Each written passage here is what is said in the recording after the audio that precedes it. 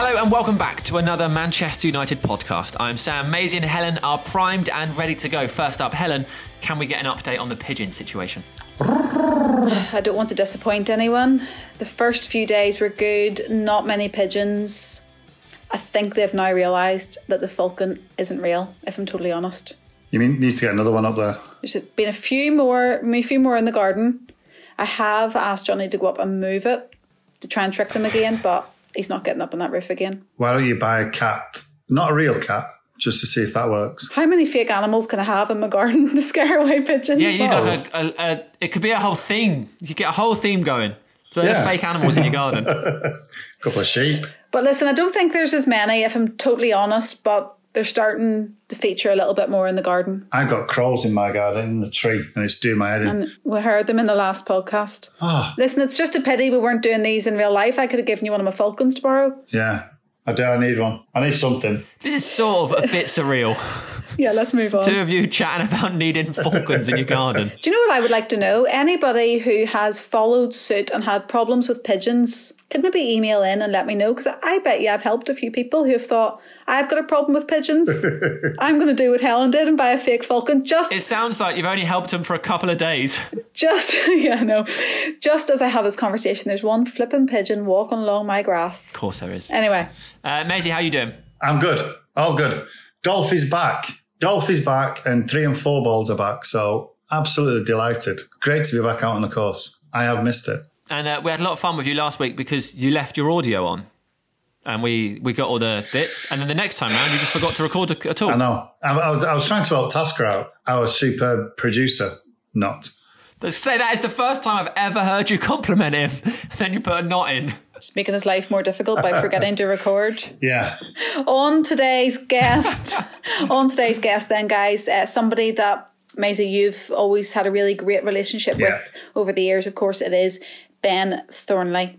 Quite a sad story. A lot of people will have read his book and know his story, but listening to Ben tell the story, I'm sure it'll be quite different. It will. I think it always comes across different when you're actually speaking to the player that's obviously had the injury, but Benny's probably one of the nicest lads you could ever meet, and he's such a lovable lad. You know, we spent time with him, Sam, and going to Kazakhstan on the Trans-Siberian Railway for 4 days, and you know exactly what he's like. He's a lovely guy. Yeah, he's so much fun to be around. Yeah, always laughing, always up for jokes and stuff, and to have your career not totally caught by an injury, but have a huge impact on your career. Mm-hmm. It must be the worst thing ever, but I'm sure he'll tell you through the next hour and a half or so. Yeah. The highs and the lows of it all.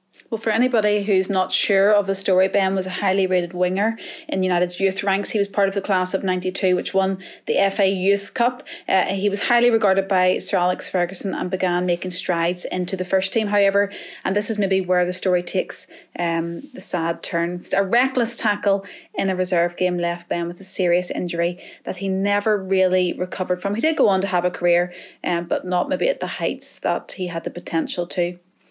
Plenty of clubs did follow for Ben, but not Manchester United, and not the highs that his classmates of 92 reached. It must have been quite a difficult thing for him to go on and watch those teammates. For example, in 1999, Maisie, they had many success, but occasions like that must have been so difficult for him. It'll be interesting to hear whether he found that difficult to watch moments like that later on in his career, thinking, I probably should have been part of that.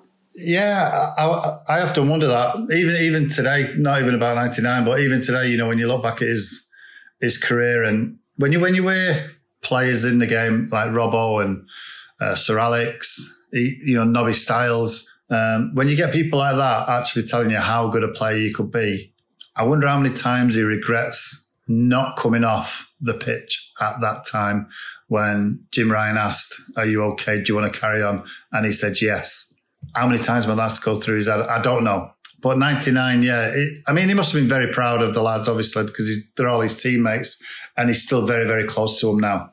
Mm-hmm. But I think it's always going to be what if. I saw a quote doing the research for this from his brother Rod, who said that after that tackle, he was never quite the same happy-go-lucky sort of fella he was, which I find extraordinary because I think of Ben as being such a happy person. Yeah, well... Your family know you best in those situations, don't they? Exactly, yeah. That's it, and that's what Ben said in response. Well, your family know those things about you better, but... he comes across now, obviously, you see him and he's laughing and he's joking, but I suppose in that season, it must have been so dark for him. Yeah. Mm-hmm. Well, I guess we should hear from the man himself, shall we? Let's get to it. Here's Ben Thornley.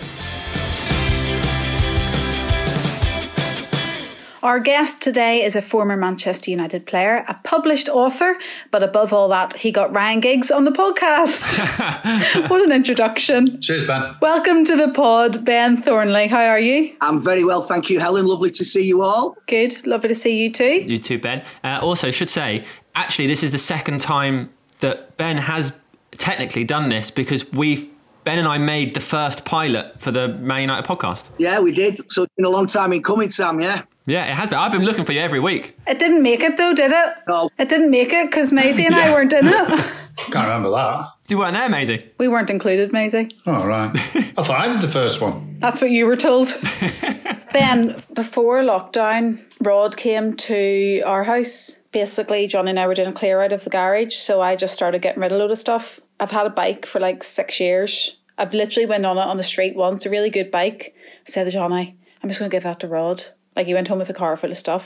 So I give him the bike. This is 2 weeks before lockdown. What a mistake that was. You can't buy a bike for 6 months now. Helen, I bought it off him.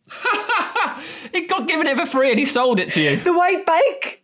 I said, Rod, are you going to use that bike? And he went, How much did you pay for it? I'll give him 100 quid for it. What? Off. We've got to have this story. Have this story in it. I haven't actually got it here. It's up waiting up at my mum and dad's for me to bring it down. But I'm the same as you. I haven't got it with me. But yeah, well, neither do I. I bought it off him. Yeah, why is he selling you stuff he's got for free? That's brilliant. This is extraordinary. Have you tried it out? Yeah, it's brilliant. I know, it's a really good bike. I bet it was. How much did you pay for the bike? Oh, flip, I honestly don't have a clue, but I know that it was a good one. And I literally, this is like, well, must be about 5 years ago, but I went up and down the street on it once, never went on it again, thought it was great getting a bike. And then I just thought, Johnny, we're not going to use that bike, doing a clear out of the garage, you know what I mean? Before lockdown, that's what you do, because I knew lockdown was looming, so I thought I want to have a clear out and get a skip. And then I was like, just give that to Rod. But now I want to buy a bike, don't I? Don't worry, Ben. Don't want it back. Ben's selling one, 150 quid. Because Lottie's just learned to ride a bike, and we were like, it'd be so nice to be able to go out and bike rides with her, but you can't buy a bike for months. I feel really bad now. Don't feel bad. Don't be so silly. It was a hybrid bike. That's all I remember, but it's quite nice. Oh, it is. It's a lovely bike. I can't believe he sold it to you. Yeah, lovely bike. That's brilliant. How funny is that? So you've actually got my bike. A little basket on the front. Oh my word, that's so funny. I think one thing we should probably cover straight away before we get into your life, Ben, and everything, is that, of course, you two know each other exceptionally well, and not just from Manchester United. Obviously, you played together at Bacup Borough and stuff like that. So you've known each other a very long time. Yeah, we have. Too long. Obviously, Maisie came to the club in, was it 95, Maisie? 94, 95, mate, yeah. And everybody took to him straight away, and me included. And yeah, we just hit it off, and we've had banter wherever we've been since. And obviously, we did play together for a short space of time at Bacup Borough once we'd gone our separate ways after leaving Man United. And then we've done a ton of stuff together since, and we're still doing it now. So yeah, it's great. Yeah, a lot of time for Ben. I thought, Sam, that you were going to bring up, when you said I need to clear something up, you were going to bring up Ben's curtains, because he is sporting a lovely pair of curtains. Unbelievable, Helena. Lockdown hairdo. Very much a lockdown hairdo. I'm actually pleased that I've got some to be able to do it with, but I never thought I'd see the 21-year-old curtains coming back in. I don't think they'll make it into the fashion trend by any stretch. Listen, Ben, can't wait to get the clippers on them. You just never know who ends up being a fashion icon these days. He's got 21-inch flares underneath there. Down the hacienda. I did see a quote from Ryan Giggs that said when he looks back at old pictures and stuff. When Giggsy does. I mean, yeah, I mean, he's one person that's always been very critical of my dress sense, but I remember seeing some of the things that he wore in the early days as well. So he shouldn't really be casting too many stones. Don't worry, Ben. We love them. We love the curtains. Bring back the curtains. That's what I say. Sam's going to be next. Yeah, but have you seen his gear? Well, like the suit he wore to Huddersfield. Oh, yeah. Yeah, I mean, I remember waiting near the trucks outside, near the TV trucks outside, and Quinton Fortune and Wes Brown were doing something on that day as well. And Quinny didn't even say hello to me. He just broke out into fits of laughter and pointed and just said, "What on earth is that?" And he was crying. I don't think that's going to hit it off either with the fashion sense, but it was something a little bit different. But do you remember when the game finished, we did the post-match show on the pitch at Huddersfield? For those that obviously are listening, you can probably Google Ben Thornley Huddersfield suit and it will come up. But it was the loudest suit I've ever seen on a really overcast grey day. So it didn't go. No, it didn't go. It didn't go. We did the post-match show on the pitch at Huddersfield, and as Manchester United's first team squad left their dressing room to head to the coach, Ole Gunnar Solskjaer walked past, stopped, pointed, laughed. I don't think he was the only one. He wasn't the only one, but he was. He didn't try and hide it, unlike other people. Yeah, that's the only problem with the Huddersfield's ground. They have to walk down the side of the pitch to get back out. So everybody had a good old stare at what the hell I was wearing. But hey, listen, like you said, Sam, it wasn't a particularly nice day. So I just thought I'd try and brighten it up for people. I love that, Ben. Yeah, I loved it. Ben, firstly, do you listen to podcasts and do you listen to ours? Secondly, I have listened to a couple. I must admit, I'm not a big follower of podcasts, but I think that in the situation that we've all found ourselves in, then certain areas have provided a little bit of light-hearted relief. So yeah, I have listened to a couple. Good.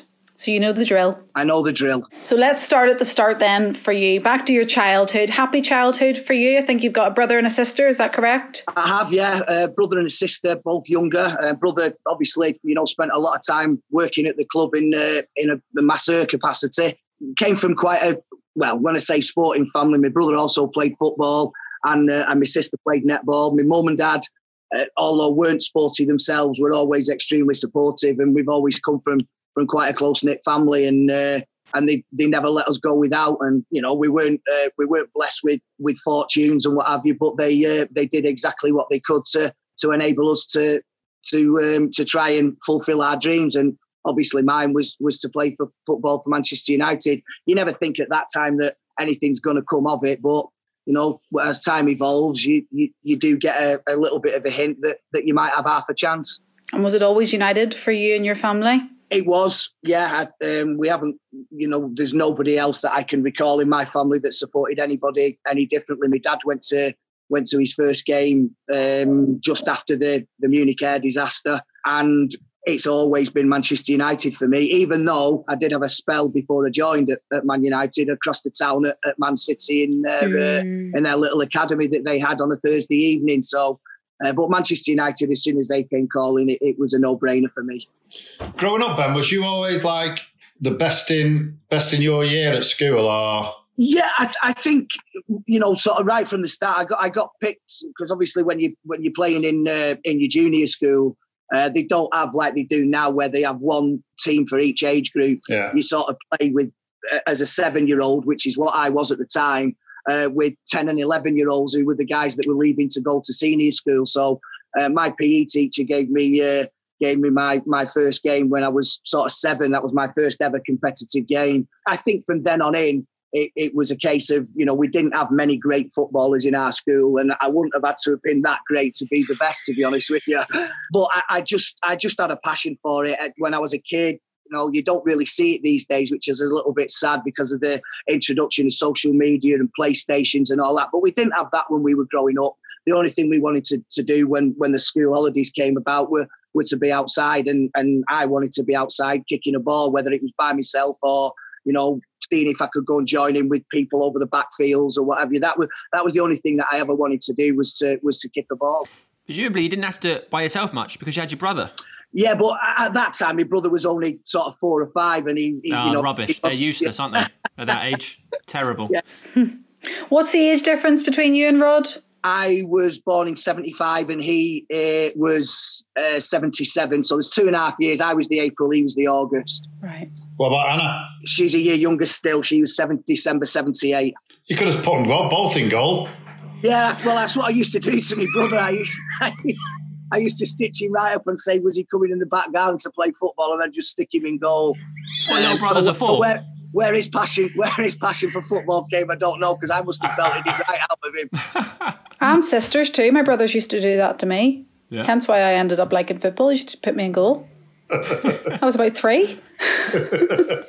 Was it any good? Not bad, like decent touch. Ben, when you were at City, did you ever cross paths with Ryan Giggs? I didn't know. I knew that he was there, but I think in the short time that I was there, he'd already severed his ties with City and gone across to Man United. So no, I didn't see Ryan there. I actually didn't even know he was there, because I think I was about 12 at the time, and I'd only just started Sunday League football. And of course, Ryan played in Sunday League as well when he was growing up. And it was only after that I came up against him, and somebody told me that he used to be at City and actually asked me the same question, Sam. But no, I didn't see him there. He'd already made the move. So when did you get your move to United? How did that all come about to begin with? As people, sort of may or may not know, I got picked. I was the captain of Salford Boys. See you, Maisie. Sorry, Maisie, for anybody who is listening, has just dropped his iPad. Into me boiled egg. Yeah. I was the captain of Salford Boys at under 14 and under 15 level, but Ryan was already the captain the year older, and we played down the road from the old training ground at the Cliff on Lower Broughton Road. That was our home pitch. So of course it was very, very easy for some of the people connected with Manchester United, scouts, etc., just to have a saunter down on a Saturday morning to watch us play. And there was one particular evening. It was a Friday night. It was the night before a Salford Boys game, and I always used to. A mate of mine from school, we used to swap it in turns to stay at each other's houses on a Friday night when school had finished, and it was my turn to go to his house anyway. My dad said to me, "Listen, you can't go out tonight.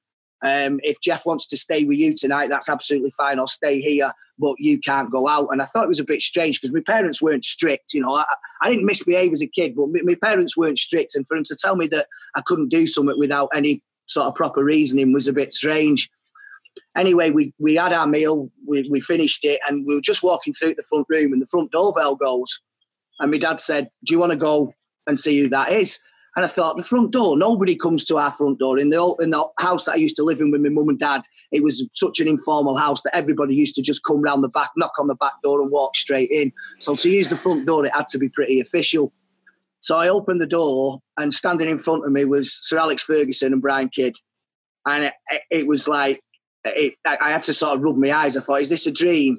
And my mum and dad were then standing in the hallway behind me, and I turned round and I just didn't know what to do. Well, first and foremost, I opened the door. I only opened one door. I opened the second one yet. And of course, I'm greeted by Sir Alex Ferguson, and the whole ensuing chat was, they wanted to take me back from Manchester City and wanted at that point then, even when I was only 14, to offer me schoolboy forms and a 2-year apprenticeship, plus, even at that age, a 2-year professional contract, which is pretty unheard of, or was at that time. I think there was only myself and David Beckham that were offered that. I sort of know why they gave him his. I'm not quite sure why he stuck with mine. But yeah, that was how it came about. It was surreal to see the manager of Manchester United standing on your front doorstep, and then listening to the chat with my mum and dad, how much he wanted me to be a part of the club, and I've never looked back since. What did he say to you? He didn't really say much to me, Helen. He just asked me, how I was and how things were going at school, etc. But I think he just wanted to. I think he just wanted to weigh up my mum and dad to see, what sort of size I was going to be, what sort of a person I was, what sort of a family background I came from. Obviously, he didn't do it with everybody, so I know that I feel quite privileged. But the real chat was with my mum and dad. And the only thing they needed to ask me was, if you've listened to all that, what do you think? And obviously, I jumped at the chance.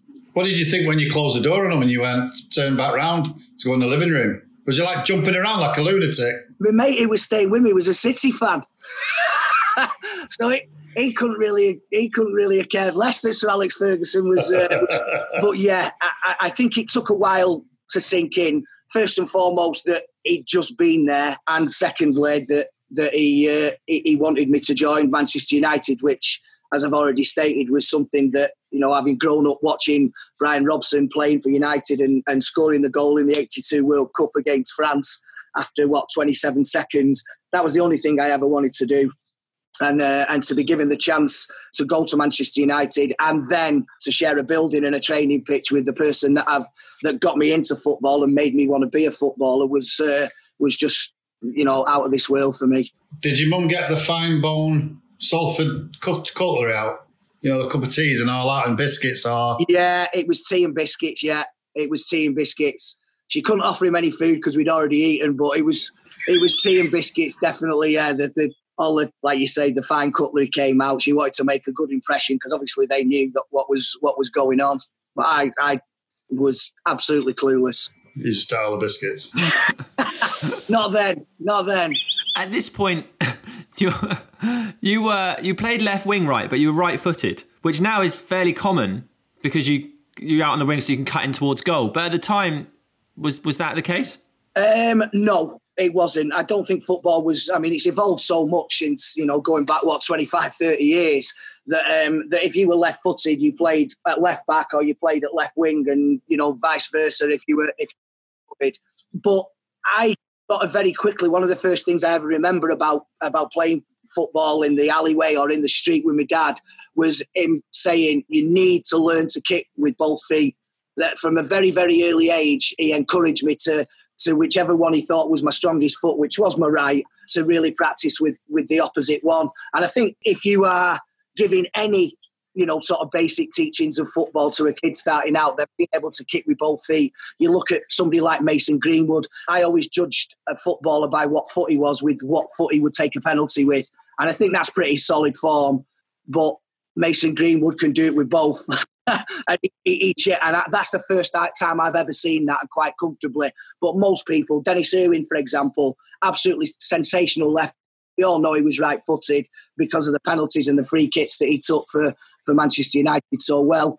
But you see it more regularly now that, you know, you play on the opposite side. You have a foot that you're strongest with, and you play on the opposite side so you can cut in and maybe have a strike on goal. But I was a decent crosser at the ball with either foot. And it didn't bother me being right-footed, but playing on the left-hand side. I was quite comfortable with both. You okay, pal? Sorry. His head gone down the wrong way. Laughed so much when you dropped your iPad on your eggs. I've got egg all over me iPad at the top. You done coughing? I've got coffee here. Want coffee? No, you done coughing? Yeah, I think so. I've got me coffee, yeah. Oh, for flip's sake. Sorry, guys. Ben, when did the moment come when you went to the academy and you first came across some of your famous 92 classmates who at the time obviously were similar age to you, but when did you first meet them around the training ground? Over a period of time when, you know, after the chat with Sir Alex and I moved across to Manchester United, we always had meetups in Easter time in the summer holidays. I used to go and do the evening training. So I came across the likes of Gary Neville and Paul Scholes and Nicky Butt at those, as well as, you know, playing against them on a regular basis for say, town teams and stuff like that when I was at Salford Boys.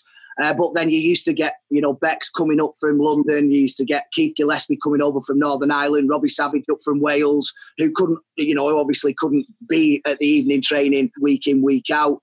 So even though the boys that travelled up were still staying in digs, we still all met up and we all played in matches together against, you know, teams from other academies. But it wasn't until we actually joined on a regular basis when we were all 16 and we went over to Northern Ireland to play in the Milk Cup that I thought that, you know, even though these lads are very, very good players, I think as a team, I felt that something special was going to come out of it.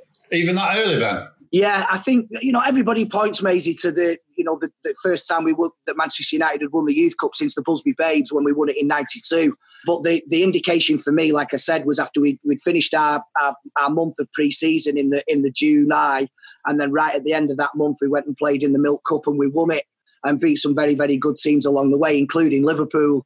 So that was the indication for me, and I thought, yeah, this team have really got something. I knew that they were good players. Like I said, Scholesy, Nicky Butt, as I played against them, every other week, if you like. But the rest of the lads really added to it with Bex and Keith, and obviously Giggsy could still play in that team as well, even though he was a year above. And it was something that I thought, yeah, this is whether we were capable of winning the national competition. I'm only talking about the start, the very, very start. But we'd won something, and that's what I remember, was going to that Northern Ireland Milk Cup and winning that. And then as the season progressed, you could see that the manager and Eric Harrison wanted to try and keep the nucleus of the youth team together whenever they could on a Saturday. And the more we went into the competition, the more we felt we were capable of winning it. And obviously we duly did, and should have won it in the second year as well. Ben, no false modesties here, right? Yeah. You played against those players a lot. You played with them a lot. Like Gary Neville has said, he noticed how high the level was and thought, well, if this is the level, I'm going to have to work a lot harder. Did you find it easy? Did you think, yeah, this is about right, this is my standard? Did you ever have games where you'd come up against people and think, God, I'm never going to make it at this level? Or in fact, yeah, did you just go, yeah, great, this is about right, and just ran it? Do you know what? I think, Sam, for the first couple of years that I was playing in the youth team, nothing really fazed me. The one thing I wanted to do when a match kicked off was get the ball as early as possible so that I could see what the fullback was like. I mean, yeah, there will have been occasions, undoubtedly, where I was going to come up against players that were much better and much tougher to get past than others. But I felt as though for the first couple of years that I was there, for definite, there wasn't really anything or anybody that fazed me when I was playing, when whoever I was coming up against. And yeah, Gaz does go on record and say that because he did realise that he needed to work at some of the things because he knew that he didn't have as much raw talent as some of the others, but he made up for it in massively in other ways, and obviously went on to become a fantastic player and a great servant to both Man United and his country. So there were players that realised. Scholesy was another one that after the first year he realised that there was a level that that he needed to get to. And in the space of a couple of months of us going away and then coming back for the following year, Scholesy was just sensational, and what a transformation in a player. When did you believe that you would always make it into the first team? Did the likes of Eric Harrison or Sir Alex give you that belief at a young age? Oh, for definite. I think they gave everybody that belief.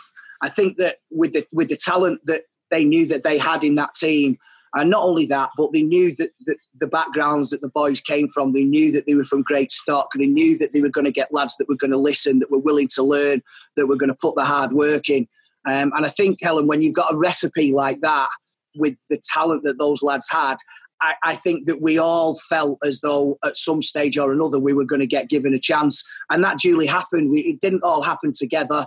I made my debut at West Ham in 1994 and there wasn't any of those other boys with me. And, some of the other lads that did it, they will say the same, that they were on their own. But I think Sir Alex did that because he wanted to see how we would handle the occasion without our regular teammates with us, and to see what sort of stuff we were made of. We could do it in the youth team, but this was now a progression of could we do it in the first team? And I always feel as though whichever club anybody is ever at, whether it's Manchester United or whether it's a Rochdale or an Oldham or wherever it is, and that's no disrespect to those clubs, but I always feel as though if you get into 18, 19 and you still haven't made your debut, then it might be time to think that you might need to move on to somewhere new. But most of us in that class of 92 had made our debuts into our teens, and obviously the lads that we all know about not just made the debuts, but gave Sir Alex a headache with players that he needed to get rid of in order to incorporate these lads into the team because they were proving good enough. Ben, obviously I know a lot about Eric Harrison, but what was he like to you, or with the other lads in the squad? What sort of father figure was he? He was fantastic. I mean, don't get me wrong, Maisie, he was tough, and there were times when you knew that he wasn't happy, and he let you know. A little bit like Sir Alex. For me, they were cut from the same cloth. They were two peas in a pod with the way that they wanted the young lads to behave and to act and to learn and listen. And he ruled with an iron fist, but he was extremely fair.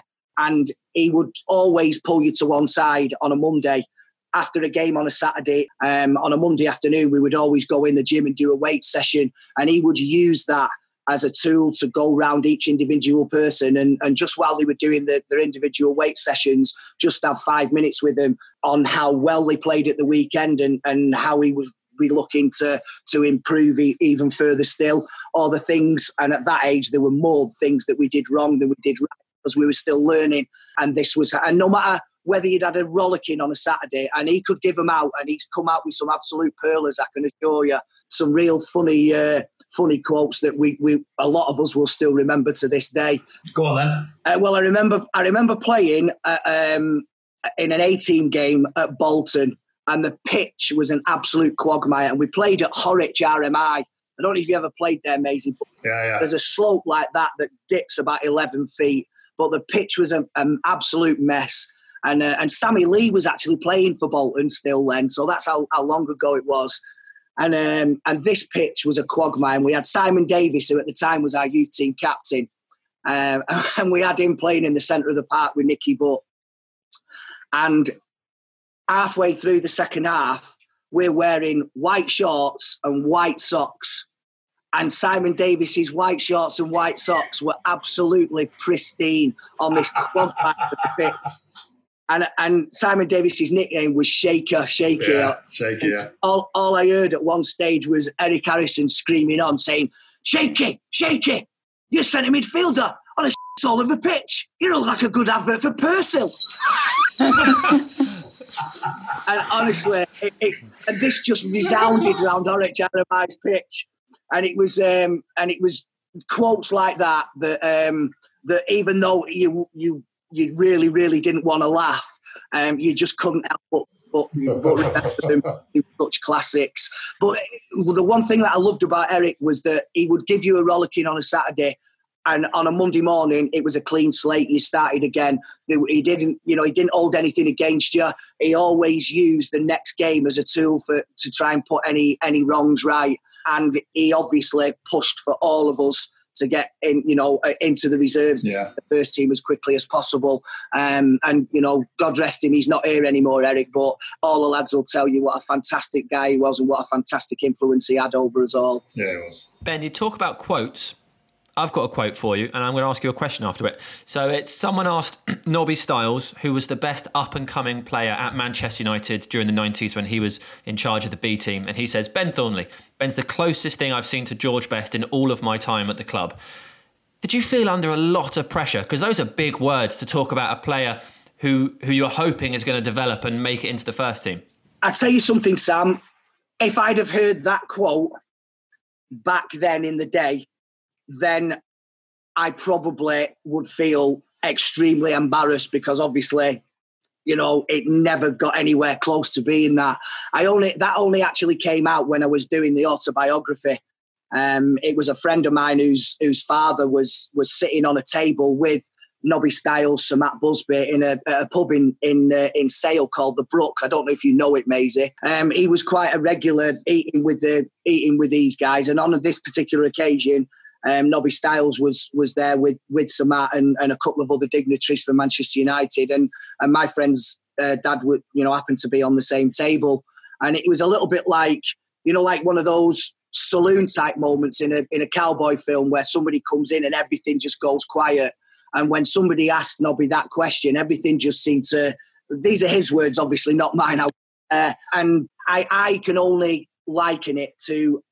I've already mentioned the Milk Cup, and I scored a goal in that Milk Cup in one of the group games against Hearts, who we actually went on to beat in the final, whereby I sort of picked up the ball inside my own half and beat sort of 5 or 6 players and slotted the ball home.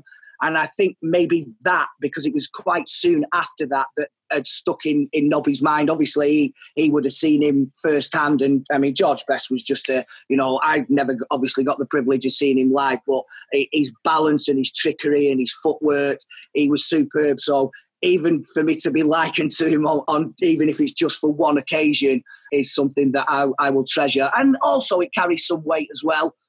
Go on, Maisie. I thought you were going to jump in there with something. Oh.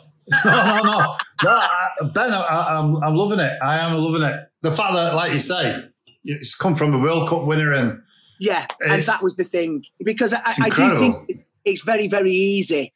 And this was one of the problems that I had with writing my book, because there are so many people who would say, "Oh, he would have done this and he would have done that," and he was. The bottom line is that I didn't.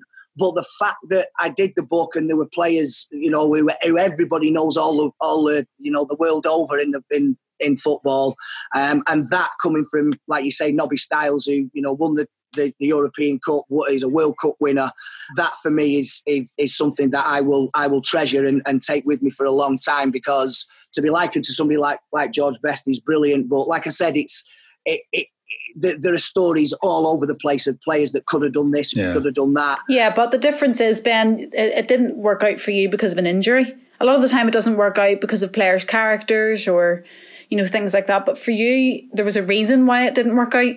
Yeah, I suppose so. I'd like to think that that it was the injury. Well, it was the injury, no question. But like you said, Helen, it wasn't the fact that I became complacent and I didn't need to work anymore.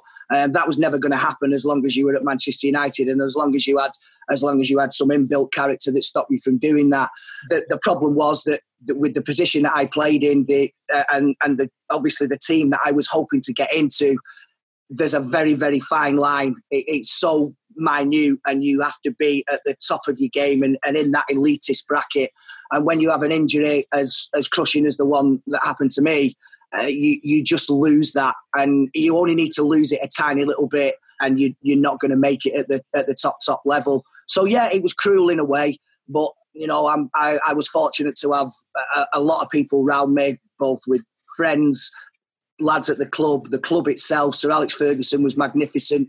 The coaching staff were fantastic, especially Dave Fever, who helped me do all the rehabilitation work after the surgery was done. So yeah, I was, and obviously my family, who I've already said at the top of this, have been incredibly supportive, and it was hard for them as well, because they knew that the position that I was in before I did the injury, and they felt my heartache, if you like, they felt my pain. But I didn't have time to sit back and woe betides me. If I wanted to at least have a career in football, I needed to work hard, and it was in the best place to do that with the best people. So for the benefit, Ben, of people that are listening that maybe aren't entirely aware, so you made your debut. There are rumours that you were going to start in the FA Cup semi-final, and then a month later, after your debut, you're playing a reserve game. Yeah. And then, I mean, you'll know better than anyone. So what happened? As you said, I made my debut at West Ham on the 26th of February 1994, which was something that anybody asked me what the highlight was. Maisie will tell you, making your debut for Man United is up there. I never won anything at Manchester United apart from that Youth Cup winners medal of any note.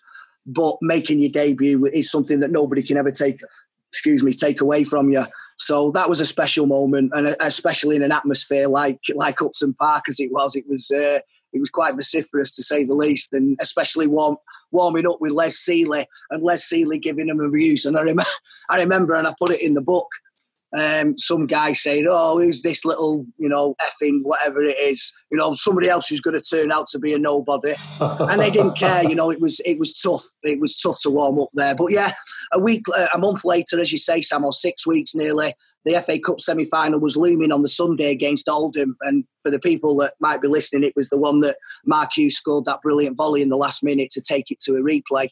But at the start of that week, Sir Alex Ferguson came to me and said, there's a real good chance that you're going to start the game on Sunday because Ryan's struggling and I'm not sure if I'm going to risk him.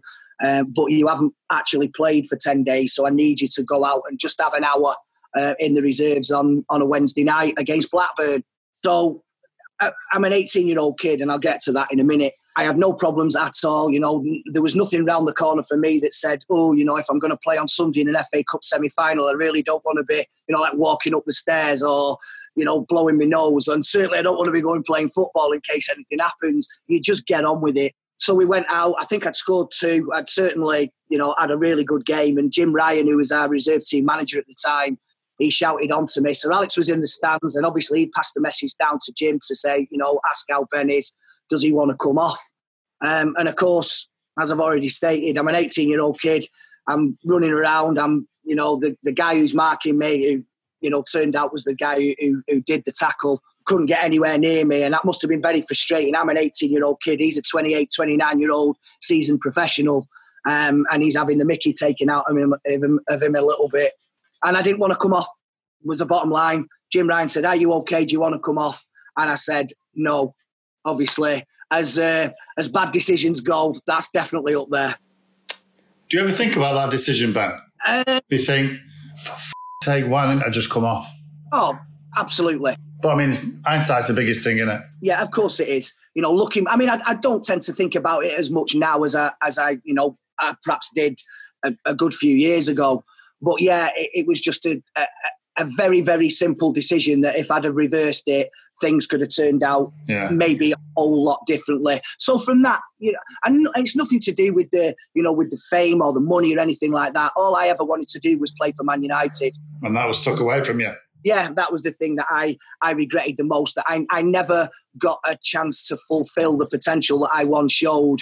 And maybe, not just on the stage that Manchester United are playing at domestically, but I always fancied my chances because I'd already played for England schoolboys of representing my country, which I did again, but only at under 21 level. I was never good enough. I was never going to ever play for the national team. But if that decision might have been reversed, or I'd have reversed it, it was my decision, I can't blame anybody else for it, then things might have been different. But, You say you weren't good enough. What was it was it just that little bit of sharpness, was it? Yeah, that was what it was, yeah. That explosive pace. Yeah, the sharpness was not there.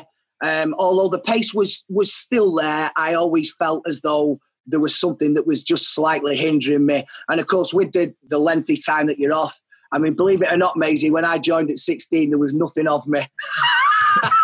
Well, just quickly, I'm going to jump in on you, Ben, for the benefit of the people listening, because you've used the word and I got tackled. So, I mean, I'm probably going to get this wrong because I'm not a doctor, but I've got in front of me the damage that was caused by that one tackle. And I've heard reports that the goalkeepers and stuff 60 yards away heard the snap in your knee. So it says the medial collateral ligament was completely ruptured. So was the medial capsule. Both cruciate ligaments were ruptured, while the medial meniscus was detached and the hamstring attachment partially torn.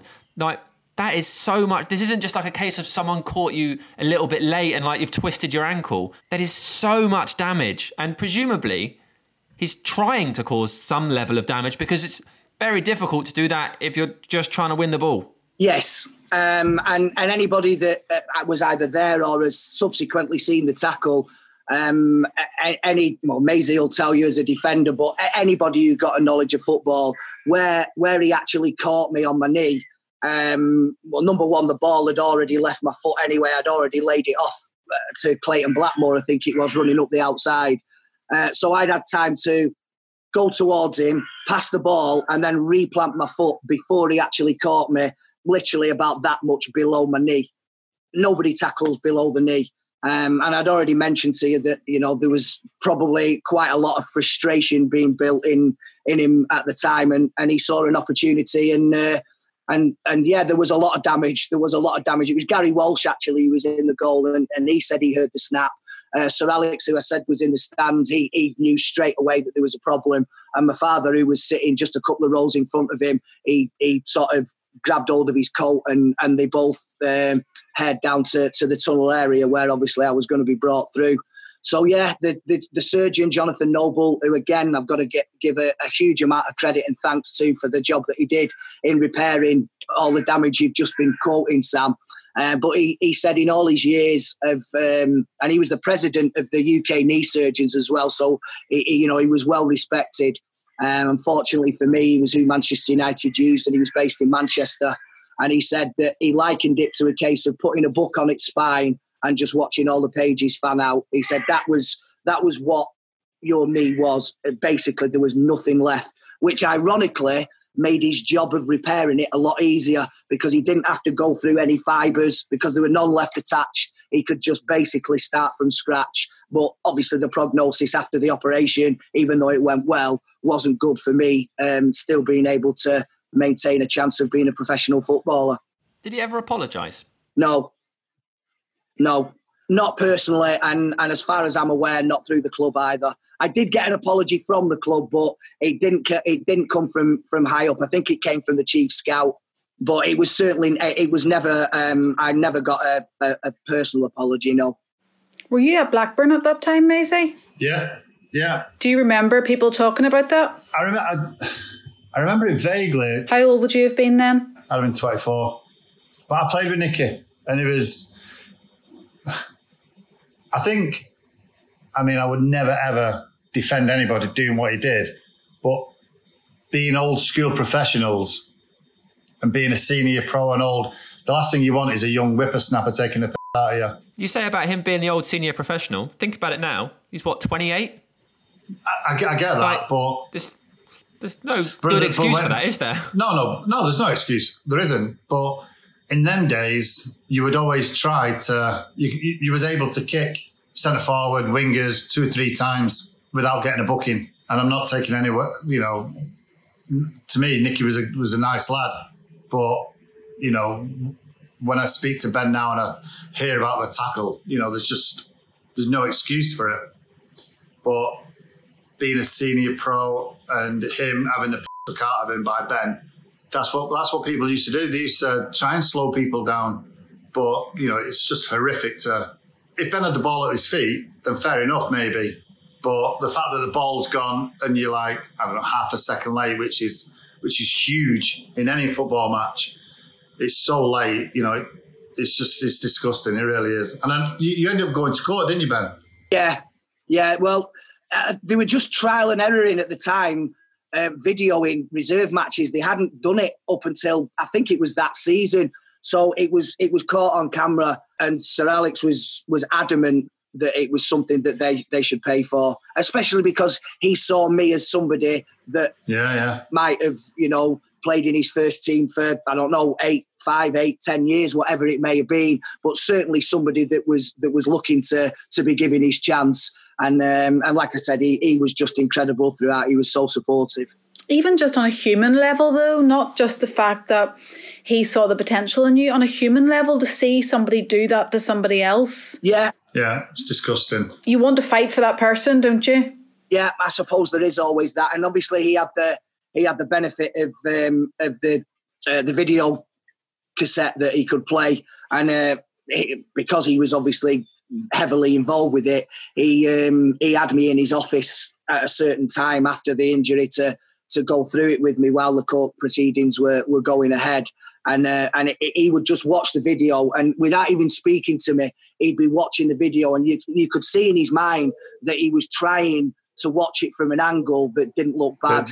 And he just couldn't do it. He just sat there shaking his head. And I think that the surgeon, and it was a nice thing for me to hear, but again, I didn't hear it until I'd done my book, that when I had the chat with Jonathan Noble, my surgeon who did the piece for my book, he said that I spoke regularly because Sir Alex used to ring me at whatever time of night and, see how I was and how my progress was going and what he thought. And he said to me, all I can describe Sir Alex Ferguson as was a concerned uncle, which was great for me to hear, and it goes back to what you just said, Helen, about on a humane level. It's not just the fact that he saw potential in me. It was the fact that somebody on a football field could do that to somebody else and mean it. That's the horrible thing. Yeah, he cared about you as a person. Yeah, but I think it's probably worth saying, for on this podcast, like, we've laughed at stories of Robbo smashing people for someone like Lee Sharp because maybe he wasn't physical enough to do it himself. And we hear those stories of Robbo coming in and flattening people, and we think that's brilliant. But I suppose that's why the game is, people will call it softer now, but I suppose that's why.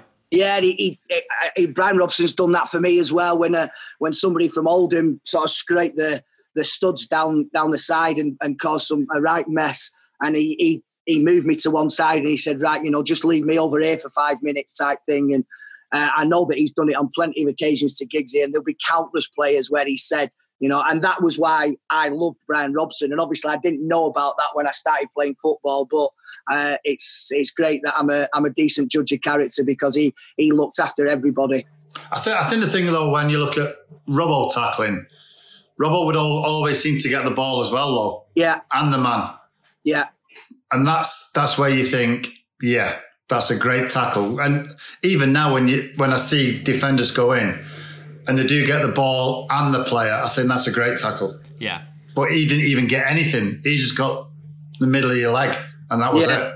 Yeah. Did you watch the footage back straight after, or was that too difficult for you? Not straight after, no. I had to watch it again for the court proceedings, because when you're actually going through it in your mind, it probably looks a little bit different than you imagined when you see it again on camera. Mm-hmm. And actually, the last time that I saw it was when I was doing the book a couple of years ago. But I didn't really want to stir it up.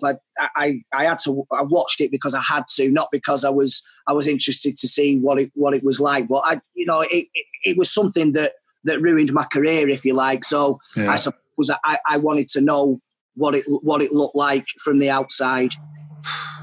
What did your teammates say at the time? Because you're probably going to be humble, but the likes of Paul Scholes, Ryan Giggs, David Beckham, they all put you in higher esteem than themselves. So for them to see that happening to you, they must have thought this is a key part of, our future success is seriously injured. Yeah, I suppose they did. And I've already mentioned the number of people that I had around me, and my teammates were one.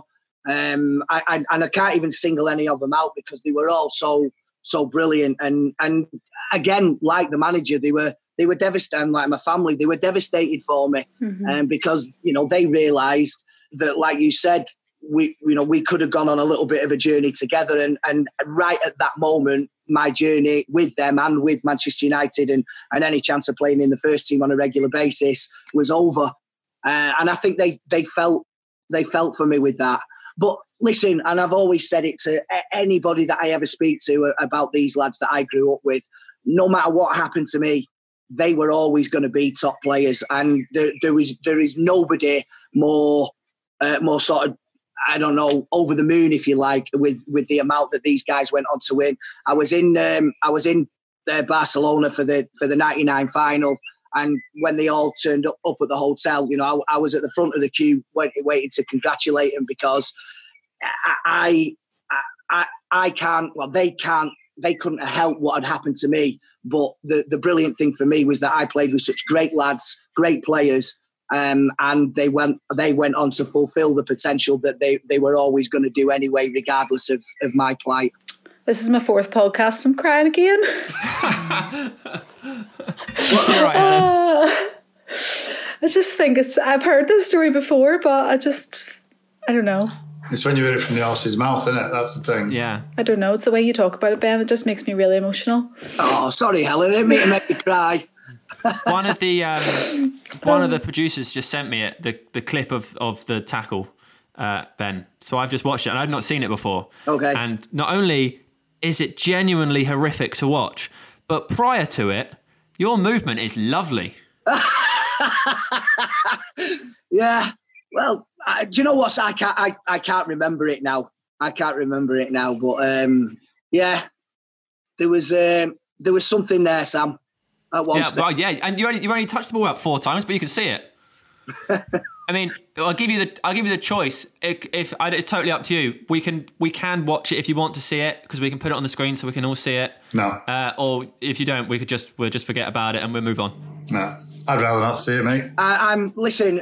I don't think that the viewers would want to see it, and I'm sure that if they wanted to, they can find it. But we're having a nice time. Apart from Helen.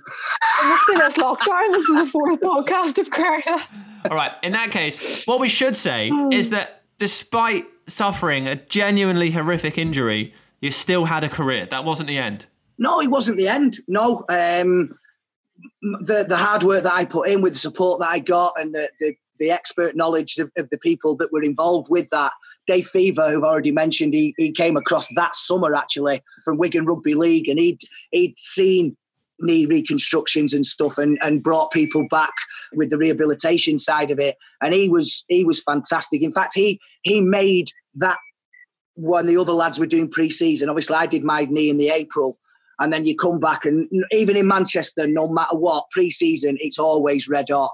And you're stuck, Maisie will remember it, you're stuck in the downstairs gym at the Cliff. The windows are high up. Yeah. All you can hear is the pitter-patter of feet, all going out to training. And that, from time to time, was difficult. And it was dark, quite literally dark. And that was hard. But Dave Fever was absolutely brilliant. I owe him a lot. And he's a super guy as well. Again, Maisie knows him. Super guy. And when I managed to get out actually onto the Cliff surface, he got rid of everybody out of the treatment room, anybody that needed strappings, and he just focused on me. And he was superb, absolutely brilliant. And yeah, I did play the odd number of games for Man United, but it quickly became apparent that I just wasn't up to that level, and I wouldn't be somebody that Sir Alex would consider playing me on a regular basis. I would come on as the odd sub appearance, or I might play in the odd cup match or what have you. But I think that to further my career, it was apparent that when I got to 23, I needed to move on. And then I had three years at Huddersfield, a couple of years at Aberdeen, played for Blackpool, played for Bury, played with my brother at Whitton Albion as well, which was a nice little story to finish off with. So, and obviously played with Maisie at Bacup Borough, which was a right scream. So listen, do I have regrets? Yeah, I have regrets at some of the things that I did post-injury when I was playing at different clubs, stuff that I know that I should have done better and been more professional. But in terms of, where I'm at my life at the moment, I'm very happy. I've got a lot of friends. I've got a lot of contacts. I love doing what I'm doing. And yes, things could have been different football-wise, but then, a lot of people have had a lot worse luck than me. I feel like you just wrapped up the rest of the podcast for us. Yeah, cheers for that, Ben. We're going to have to put that at the end. Ben, I do have a question for you. Regardless of what happened afterwards, what did it feel like when you got back on the pitch for the first time against West Ham? Because it must have been such a long road from being injured to then getting back and playing for Manchester United. That must have felt great. It did. I never thought when I saw what damage and heard about the damage that had been done to my knee, I never thought that I was probably going to play football again, never mind play for Manchester United. So I suppose it was like having your debut all over again. It was fantastic to still be considered to be good enough to turn out for Manchester United, even after such a horrific injury. And really, I perhaps didn't deserve it. I'm not saying the talent wasn't still there, but being able to bring it to the fore was proving much more difficult.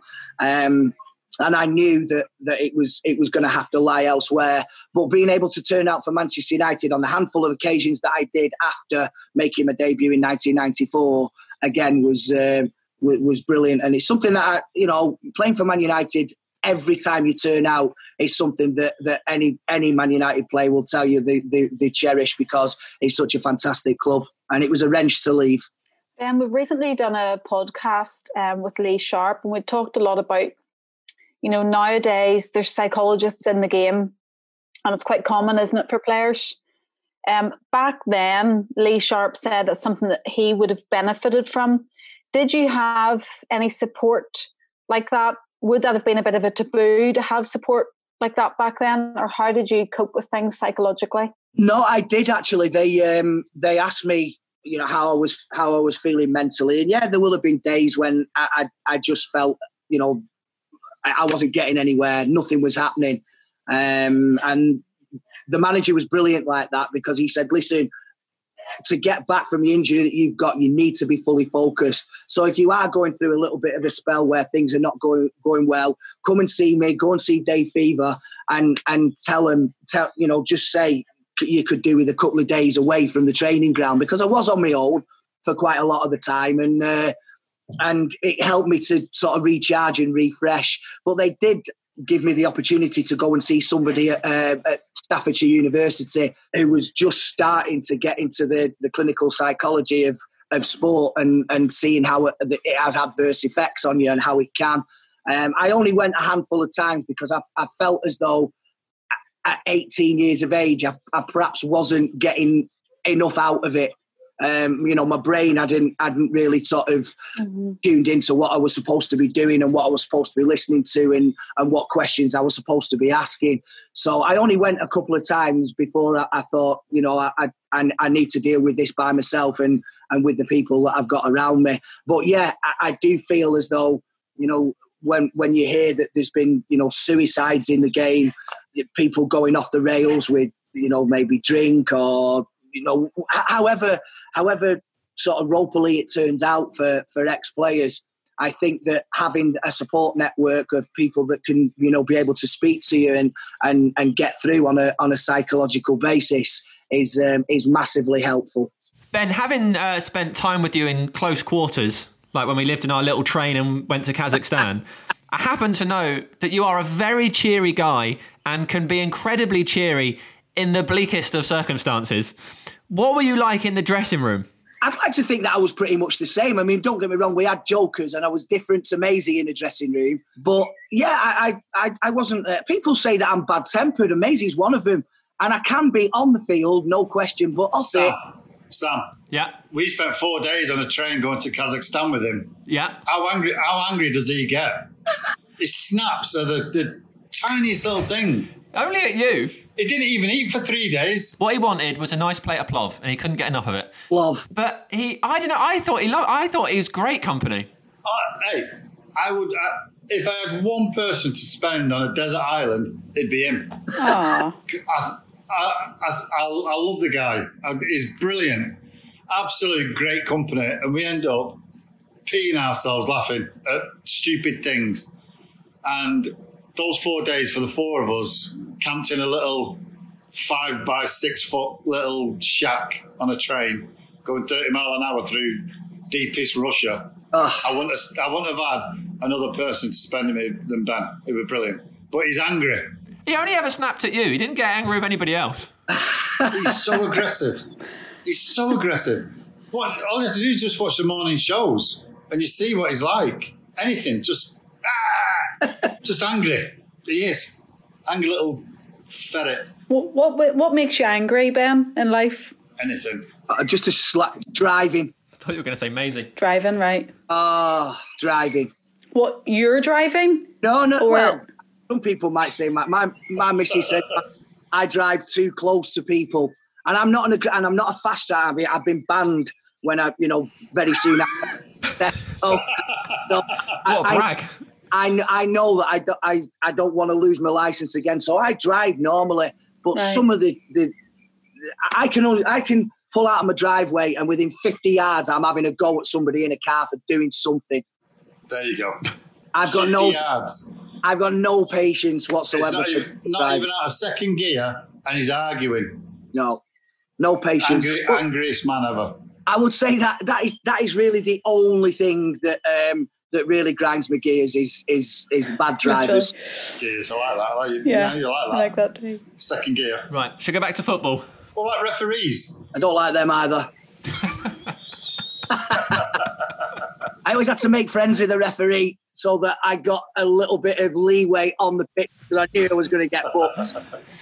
When you left United, was that your decision or did your contract run out or how did that go?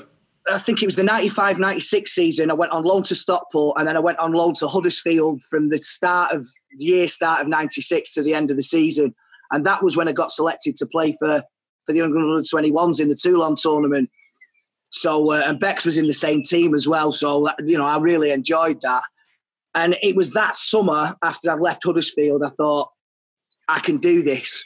and maybe, the top of the Championship, the bottom of the Premier League, I might have found my level. The fans took to me. I really enjoyed the lads I was playing with. I was playing on a regular basis in a game that actually meant something. I mean, there's no disrespect to reserve team football, but when you're playing in front of a crowd and these fans are actually coming to see that particular team and want them to win, then you can feel the difference in the atmosphere surrounding, inside the ground. And I went to see the manager, and he was aware that Brian Horton, who was the manager at the time, he wanted to buy me on a permanent basis after the 6 months that I'd had there on loan. And the manager didn't want to let me go. I look back now and I think that if I'd have been a bit stronger, and sitting across from Alex Ferguson is quite a daunting sort of thing to have to go through at times. Even when he's not having a go at you, trust me. It's very intimidating. But he just said, I don't want you to go yet. I want you to stay. And I probably let my heart rule my head. My heart obviously wanted to stay with Man United, and that's duly what I did. But I think I let Sir Alex talk me into it a little bit too easily. And it would have been nice to have been at Huddersfield and maybe moved on elsewhere for those extra 2 years. But, I'm not complaining. I had another 2 years at Man United, and I think that when I got to the end of my contract in 1998, even though he was prepared to offer me another 2 years, I think he realised that at 23 I needed to play regular first team football, and he was ever so accommodating and wrote a fantastic letter that again is in the book. And he's always given me any help that I've ever asked of him, and like I said, just a fantastic bloke. But I needed to go. I needed to move. And I went to Huddersfield, where I had a great time. If anyone's out there who actually keeps thinking about Ben mentioning the book, you have actually brought a book out, haven't you, Ben? Can you tell us what it's about? It was... Just might as well get that in there, free advertising, Ben. Yeah, you not mentioned it, so we might as well let people know it's available. Yeah. All good bookshops. It was in 2017, the guy who ended up writing the book with me, I split my time between where I live in Essex and Manchester, and I go through Euston Station a lot, and he used to pass through Euston as well, and he was a big United fan and started following the class of 92 all those years ago, and there was a couple of things that he wanted, that he would like signed by a few players he was missing, and I was one of them. So he wrote to me at the club and he said, I've seen you passing through Euston Station. Would you mind if we met up? I've got such and such a thing that I'd like you to sign. So as I always do, no problem. I met up with him, had a cup of coffee, and we had a bit of a chat about what he did and about a little bit about football. And as he walked away, a light bulb come on in his head, and it caused him to ring me and say, listen, have you ever thought about doing a book? And I said, no. I couldn't think of anything that was further from my radar than writing a book, because at the end of the day, I played for Man United, but I wasn't a megastar. I didn't really have any reason to believe that anybody would be interested in my story. But he came at it from the angle where he said, listen, I followed your career. I know the lads that you played with. I know the lads you've played your debut with. Maybe we could approach it from the angle whereby we could get them to have half an hour with me or with you and just talk about you.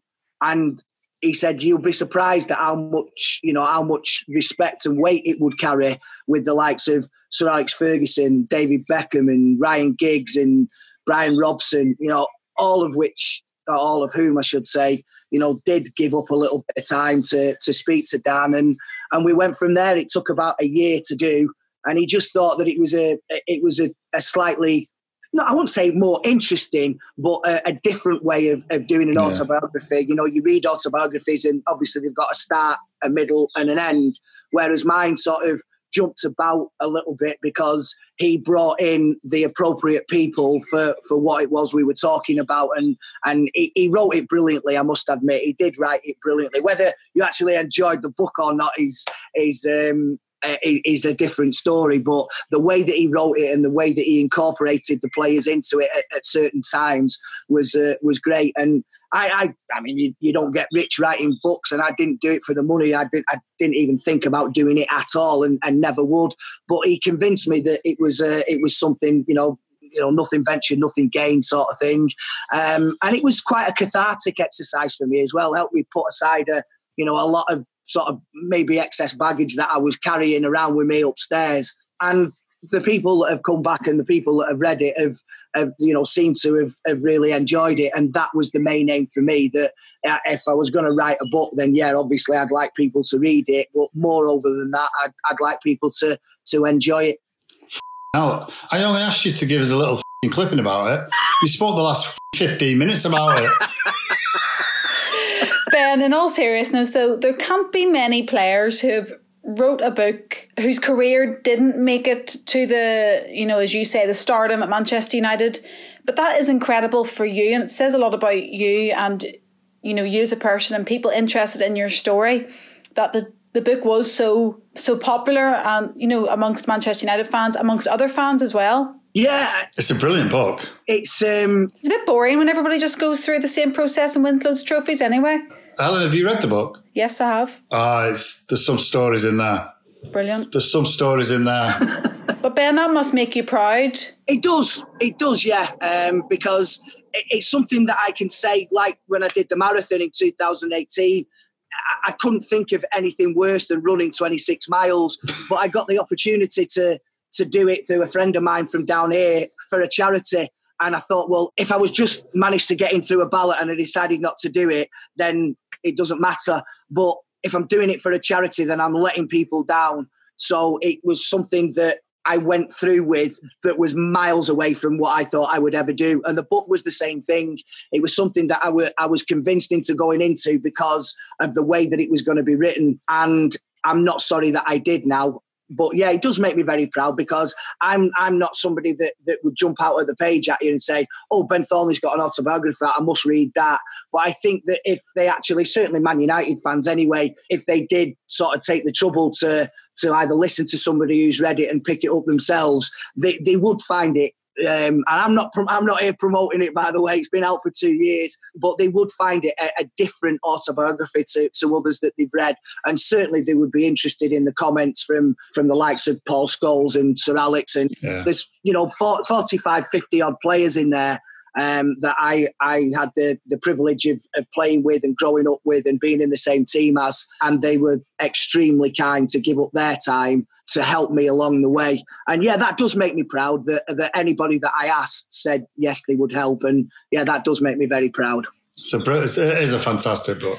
Ben, you did mention previously that you have, I think you said you've got some regrets. Yeah, I do. Yeah, I do. I should have been, when I went to Aberdeen especially, I should have been concentrating on trying to, because I was only 26, 27, I should have been concentrating on getting myself back to a level where I could get back down to England and I could play at a decent level again. But I was on my own up in Aberdeen and I had an apartment to myself and I got into the going out all the time. Mm-hmm. And that was basically what I did. Even though I was playing, I was drinking far too much and going out at the wrong times. And at times when perhaps like in an afternoon when I should have been maybe doing extra in the gym or doing extra with some of the fitness coaches, I'd just go and meet a few lads from who I'd met in my time that I'd been up there.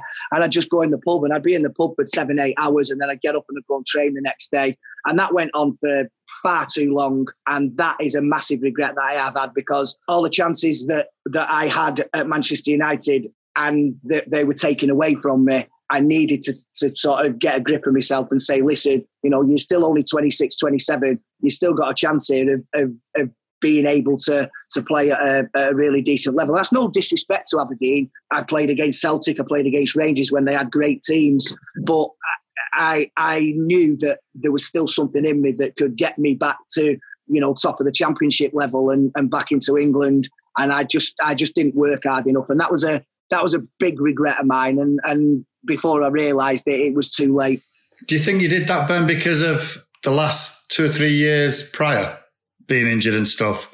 Not so much to feel sorry for yourself, but do you know what, I can't be arsed sort of thing. Do you know what, Maisie? I think there was a little bit of that. I said that, I didn't really I didn't really sit around and feel sorry for myself because there was no point, and it would just make me a very, very sort of bitter person. And rather than sort of, look at the world through dark glasses and want to be horrible to everybody, I think the way that I dealt with it, and I'm not saying it was the wrong way too, but how I dealt with it was by surrounding myself with loads of people that I could go out and have a laugh and a drink with. Yeah. And I think subconsciously I was sort of letting off quite a lot of steam and perhaps feeling sorry for myself a little bit. Yeah, I'm not going to deny that. But like I said, rather than be bitter and twisted, I wanted to go completely the other way and just go out and enjoy myself all the time. And neither are the right way to be. As Robbie Williams says, no regrets, they don't work. Very true. I wanted, the one thing that doing the book is that I wanted to be honest. Yeah. Everything had to be up and above board, the good stuff and the bad. So the regrets, they're only small, and I certainly don't have them now. But at the time, that was something that I should have done better. One of the positive things, Ben, is that later on in your life, you got to meet all of us. Absolutely. Through your punditry. It's always a pleasure. Whichever one of you or two of you or all of you that I see on various different occasions on match days, it's always great fun. And I've missed you all. We've missed you too. You must really enjoy the punditry as well, because you've got somebody who's got such a story to tell. You can see it from all angles. I love doing it. I'm really grateful to all the chances that I've been given for MUTV, and it doesn't matter. I mean, obviously it's great doing the first team, and that's what you want to be doing. But I equally enjoy doing the youth team because I can identify with how solidly they take it at Manchester United. It really does mean a lot winning the Youth Cup. And of course, before we broke, we were, the lads had got themselves into the semi-final. Obviously, the women have come into it now as well. I don't mind across the board. I really enjoy doing the punditry. I enjoy working with the people that I work with, no matter who it may be. And yeah, if we're winning matches as well, then it makes it all the better. Ben, you've already sorted us out some guests. Obviously, we've already mentioned Ryan Giggs. Yeah. Who do you think, though, would have really good stories that we should get on? What about Keith Gillespie?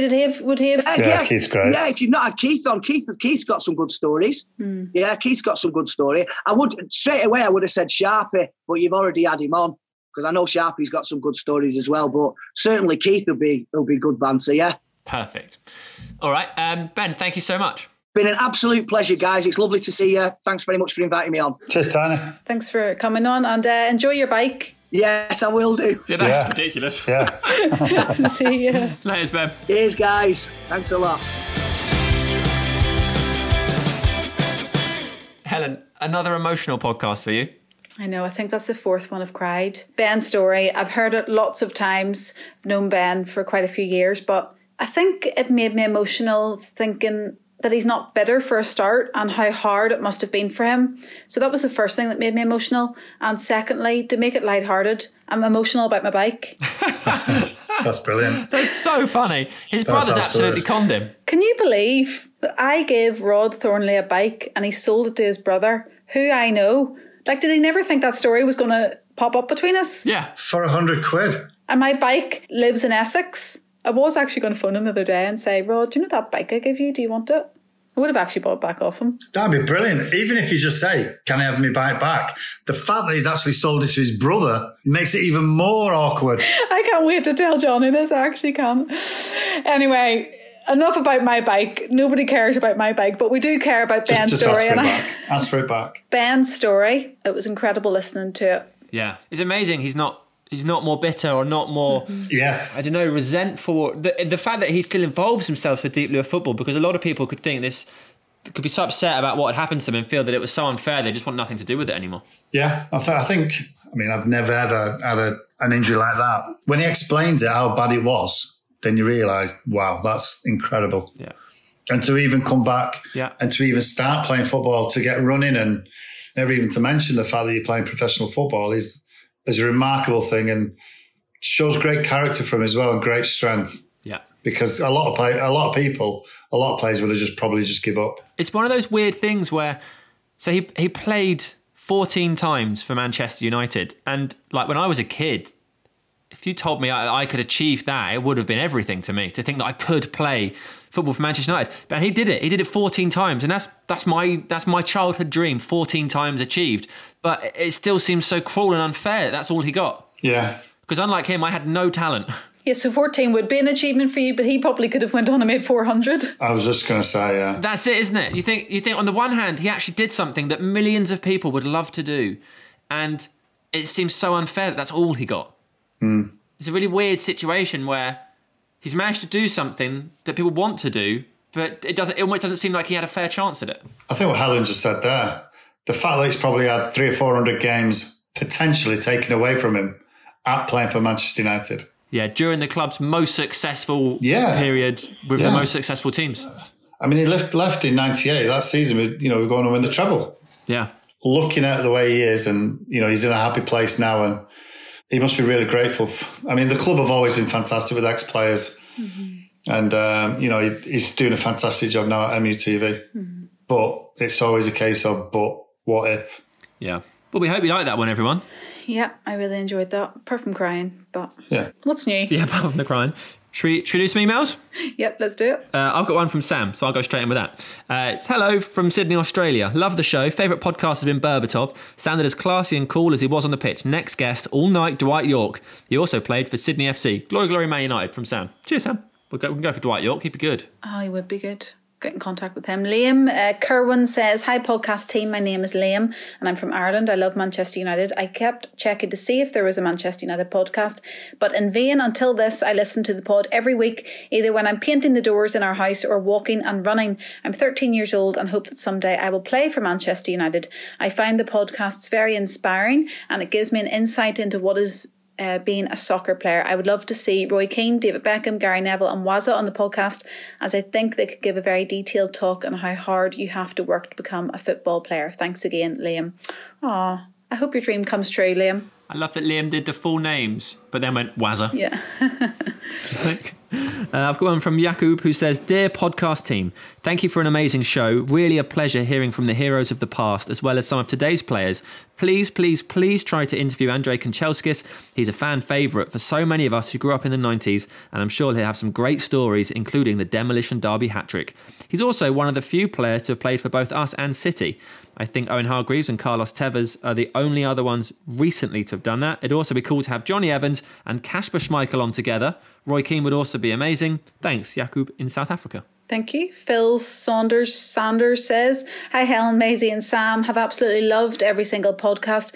The only negative is I've now listened to them all and can't wait a week for the next one. Brilliant to get an insight into each player's journey through their careers, and to hear the different stories is a real joy. Fills me with nostalgia at remembering some of my best footballing memories. Keep up the good work. Can I recommend you getting Dennis Law on the podcast? It would be a fascinating story on one of our best ever goal scorers. Also, as my late father's favourite player, Law has always reminded me of him, and it would be special to listen to his story. Every time we used to watch United, if a player missed a chance, my dad without fail would say Law would have finished that one, which did get a bit tedious hearing that 5 times every game. Cheers all, stay safe, Phil. Do you know that's one person I have never met, and I've worked at Manchester United for 10 years. I was literally about to say, have you interviewed him? Never, in 10 years, never met him. And do you know what, when I moved over here, my dad gave me a photo of my brother meeting Dennis Law at a Man United School of Excellence when my brother was about 10.